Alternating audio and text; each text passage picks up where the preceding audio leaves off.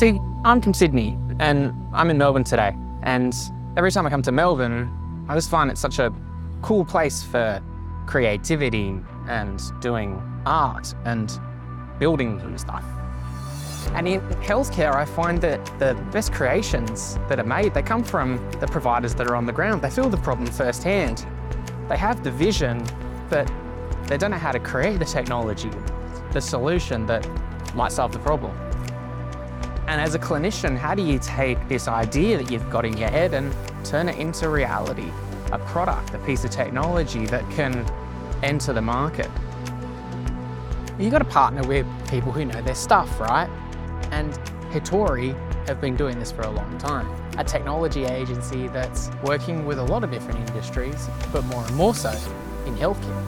Today I'm here in their studio in Melbourne and chatting with Nicholas Colm, the creative director, CTO and co-founder of HITORI, their agency, and also Kenko, a health tech startup that's spun out of the agency. In this episode, we talk about the challenges that clinicians face in trying to get an idea for an app out of their head and into code, overcoming obstacles and finding success in healthcare innovation, and some practical advice for clinicians thinking of building technology. Collaboration starts with a conversation, Team Health Tech. Let's make it happen. This is Talking Health Tech with me, Peter Birch, featuring content and community about technology in healthcare. Between now and the end of June, we're conducting the 2024 Talking Health Tech Audience Survey. This helps us prioritise content, hone in key messages, and refine the show to make it even better. We also want to understand who the biggest cohorts of our audience are. So I'd love for you to take 5 or 10 minutes to have your say and complete the survey. Everyone who completes it goes in the draw to win a share of $1,000 worth of THT Plus membership credits to put towards a membership for yourself as an individual or to help get the word out about your company. The link to complete the survey is in the show notes of this episode, or just go to talkinghealthtech.com/survey. Nick, thanks so much for coming on the show. Thanks for having me. Thanks for having me here in this awesome looking office and the great mural. And is there a story behind the mural, or is it just really cool? It's just a Japanese theme. There's no direct theme at all, but my son's name is Phoenix. So we noticed there's a phoenix on the wall a few years after he was born, ironically. Oh, right. You had this perfect opportunity just then to say there was the inspiration. But hey, it was fortuitous perhaps. But tell us a bit more about HITORI, what you do. How did we all get here? What's going on? Yeah, so HITORI, we've been in business for 11 years, or just over 11 years. So I started off as a developer and a designer, working with a lot of enterprise companies. I obviously saw an opening in the market for a lot of enterprise apps. I always wanted to build apps that helped people, helped the community. Started HITORI. We essentially did anything initially, anything that we could get through the door, pay the bills and so forth. And then we found a bit of a niche in the health space. So we were approached by a clinician from Austin Health 7 or 8 years ago now. We built his first app, which was really cool. It was really, we found a lot of benefit in that. He was on Channel 9 on A Current Affair, I think it was, promoting the app, and he referred us to other people, and we started to find a lot of enjoyment out of building these health apps as well. That's interesting. So a clinician from within Austin Health. So I think we're going to dive into that point for a little bit here, because often it's a single clinician or someone feeling a problems firsthand in health that gets the inspiration to build some technology. Do you find that? Yeah, absolutely. So he was the first one that came to us, and we've found everyone ever since. He's referred us to other people that he knows have had sort of similar qualms, got an idea, how do I bring this to life, so to speak? Yeah. So he's referred us through, and we've built multiple evolutions of, like remote patient monitoring sort of platforms, and sort of tweaked it a little bit, built on that. So yeah, a lot of it does come from inside the healthcare sector, which is good. Yeah. And it's one thing to say, hey, technology can solve for this particular problem. Maybe firstly, what are some of those problems that you're finding clinicians are wanting to solve with technology first, and then we can actually get into the challenges around implementing that technology? Remote patient monitoring is a big one. So a lot of the time, patients, they might have a stent, for example, then they have to go home and they have to come back in multiple times to get their blood pressure taken and simple checkups. So a lot of the innovation came out of not needing to waste time doing these kind of things. The patient can take their own blood pressure and submit it through the app. The clinician can view it from the hospital. And then on top of that, it frees up clinicians to do other things more beneficial with their time. They're all under the pump. They're all burnt out and tired and exhausted, and they need to focus their time on sort of more important aspects of their job. And so then, that remote patient monitoring side in particular, thinking about taking away some of that burden on clinicians, allowing them to do things, I would imagine from a patient side too, it gives the potential for more accurate results, given that things happen behind the scenes as opposed to patients, writing stuff down or manually punching things in. Yeah, exactly. So the very first apps that we built were all very manual. So this is 7 or 8 years ago. So they would have a Bluetooth, or not a Bluetooth device, so a manual device. They put it on their arm, they take the reading, they manually enter in the two different readings and submit that. But over the years, there's now Bluetooth devices. So out of all these apps that we build, they're very, very similar. With a lot of clinicians, they want the same thing. They want patients at home, giving them the data, not having to always have checkups at home. So we've sort of built on that, and we've actually built our own platform out of a lot of the knowledge called Kenko that we've learnt over the last sort of 7 or 8 years. And this uses Bluetooth technology. So we integrate with a wide variety of manufacturers, Omron, A&D, VivaLink, to take blood pressure, weight, temperature, oxygen, and all of that happens through a mobile app that the patient has at home, goes up to the cloud, and the clinician can view that data online. And then on top of that, we've also got automation involved. So when you have a checkup, if your blood pressure is too high, the clinician says, look, it's a little bit too high, do A, B, and C to get it down. So our automation does all of that. So we try to reduce that requirement for clinicians to do the manual checkups and to provide routine recommendations on how to improve your health. The Talking Health Tech podcast has evolved a lot over the years, all based on audience feedback. Now I need your help, yes you, to shape the future of this show. Between now and the end of June, we're running our biggest campaign to date in order to understand what makes the global healthcare ecosystem tick. Last time we ran our Talking Health Tech audience survey, we learnt 40% of our audience are clinicians, 77% of our audience tune in for professional development and market awareness, 8% of people listen to Talking Health Tech for competitor profiling, and only 2% of people listen to the podcast to fall asleep. And this time around, I can't wait to find out about your preferences for audio versus video content, which topics we should dive into more, preferences for hosts and formats and geographical reach, and so much more. And don't worry, we'll be sharing all the insights once all the responses are collected as well. So if you're a supporter of Talking Health Tech and you can spare 5 or 10 minutes, please complete our 2024 audience survey. And to say thanks for your input, everyone who completes the survey goes into the draw to win a share of $1,000 worth of credits towards THT Plus membership. Go to talkinghealthtech.com/survey, or the links in the show notes of this episode as well. This all sounds good in theory and conceptually, when you're building these type of solutions or thinking about, hey, an app could really solve for this problem. It's one thing taking this idea and then even once it's built and then actually plugging it into the healthcare system. What are those kind of challenges you've seen about build this really good looking app or system?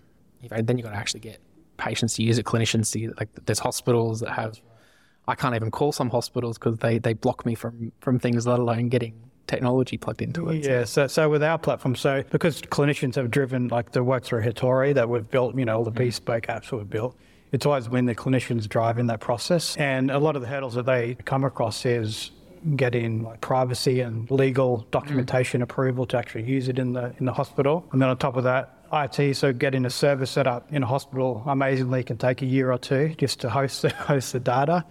So we're trying to remove those two major problems and have all of our legal terms and conditions all set.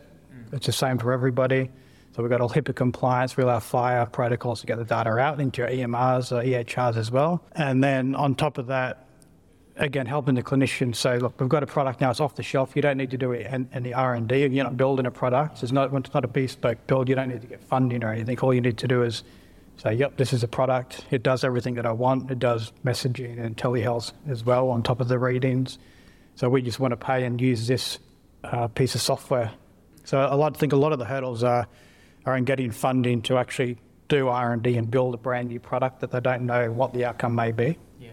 Yeah, that's a good point. You're not just exploring to see the potential to create something. There's a specific kind of scope of work that's going to be created. Is it always clinicians that are approaching you to build solutions? Are you finding there's like health tech startups that, there might be a non-technical founder, maybe really strong in product or other things, have a vision, but need the technical capability to build We stuff? have had that. So we've worked with a few startups to build like e-prescribing systems and, online ordering of contraception pills and so forth. So we've built a few platforms like that.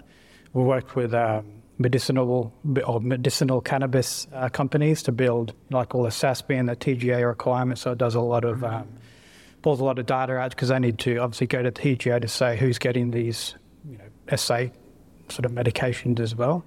But a lot of the time from the hospitals and bigger orgs, it is the clinicians with an idea. But on top of that, a lot of it is very specialised. So we're working with an anaesthetist at the moment. So we've done all the wireframe and done the design. And there's so many things in that I'd never heard of the terms in there, how they work, how they operate, So it needs to be driven by them. We can build the product and we understand the security and a lot of the finer details. But when it comes to the healthcare side, we only know what we know, or what we've learned from them. And the clinical workflow.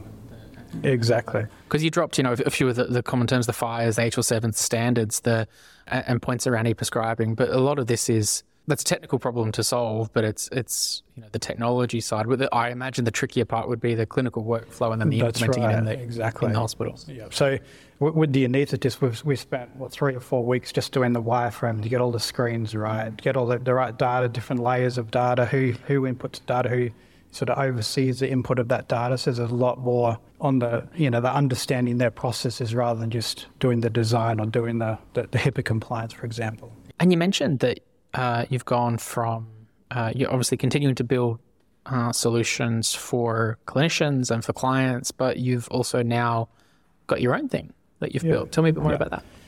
Yeah, so Kenko means health, very sort of Japanese on theme for me, again with Hitori.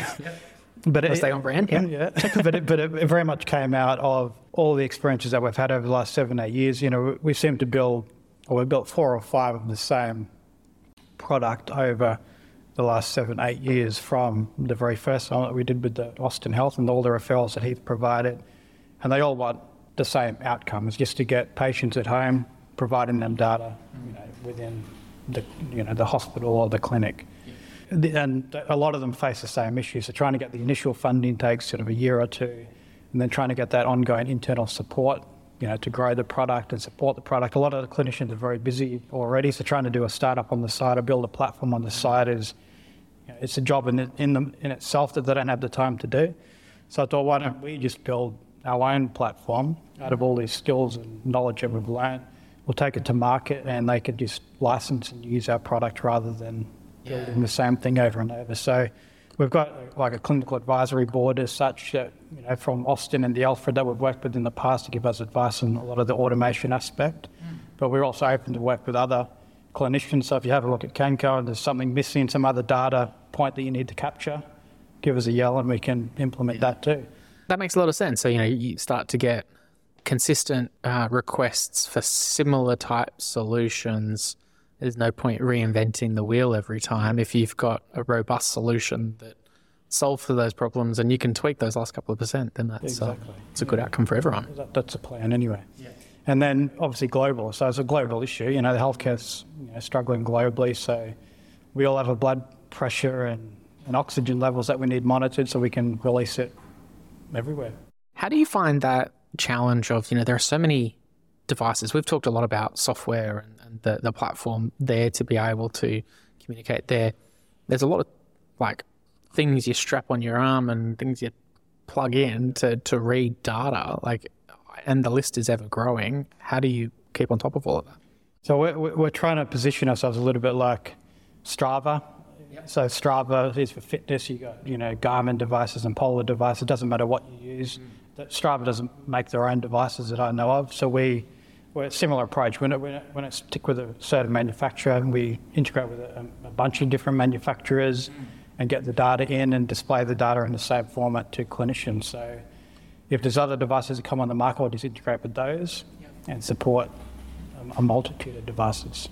Is every single one a different build, or is there some standards they build to? Or? Yeah, so the devices are all different. So they've got different APIs and SDKs that we need to integrate with, and the data all comes out of the devices differently as well. So we sort of need to read that data in, massage it a little bit, and then display it the same on our graphing in our Fire APIs and so forth. And I guess it will just be based on demand, right? Like exactly. People say, I need to read off this. So. Yeah, so if like we do like A&D and Omron and VivaLink devices now, but if there's other ones that need to be integrated, we can integrate with those too. And where's the sweet spot then? Like the ideal clients from your side, those that you can really solve a problem for right away. There's a lot of people who'll be listening to the show that, you know, have an interest and an aspiration to do something meaningful in healthcare with technology. Who are the type of people who should be reaching out to you? I mean, well, there's two different sides. So there's the Kenko, the startup side, which is, you know, like clinicians in hospitals or regional remote care, Indigenous communities, for example, GP clinics that have longer term patients that might have aged care, elderly care. There's, you know, a wide range on that side. And then on the agency side, where it's more custom stuff, is people that have, like the anaesthetist example, someone that has a very specialised need. They'll see an issue that could be automated or digital transformation, I think they say. So anything along those lines that we can help you, you know, help understand your problem, try to solve that problem. We can do it, you know, with a smaller budget to get an MVP out the door to test the market as such, and then sort of grow with you over the evolution of it. That's some good advice generally about, you know, not looking to solve all the world's problems in the first build. Get something out there that can do definitely. I mean, that's one thing that because everyone wants a massive app. We want to do everything but there's no need. Sometimes you're better off just taking a small chunk, solving a small part of your problem, and then doing the next part of your problem, and then growing. And lastly, then, you know, thinking about the future, then it sounds like you've got a busy agenda on the plate. You're doing the work for as the agency side. You got Kenko as well. What are the main priorities over the next 6, 12, 24 months? So continue our work with the agency and, you know, work with the clients that we've got on board. Any new health tech startups that have ideas, we want to work with them as well, and on the enterprise stuff as well. But Kenko is launching in May, so we'll get Kenko out the door. We're looking to start a seed round as well to try to help it sort of globally, because we're, you know, a fairly smallish team, so if we want to expand everywhere, we need support and growth as well. Love it. We'll put the details for Hitori and for Kenko in the show notes of the episode for people to check out. It's great to have you guys on as THG Plus members, and we'll get the word out about Kenko and everything else you do. Thank you so much. Good one. Thank you. Hey, thanks for sticking around to the end of this episode. If you made it this far, you're the perfect person that I want to hear from. Our THT Plus audience survey is now open until the end of June, and I personally read every submission. In fact, if you leave a comment in the survey that you heard this promotion in a podcast episode, I promise I'll reply directly to you by email with a personal note of thanks, and I'll even buy you a coffee next time I see you in person. It's pretty easy. Just go to talkinghealthtech.com/survey and have your say. For more content and community about technology and healthcare, visit talkinghealthtech.com.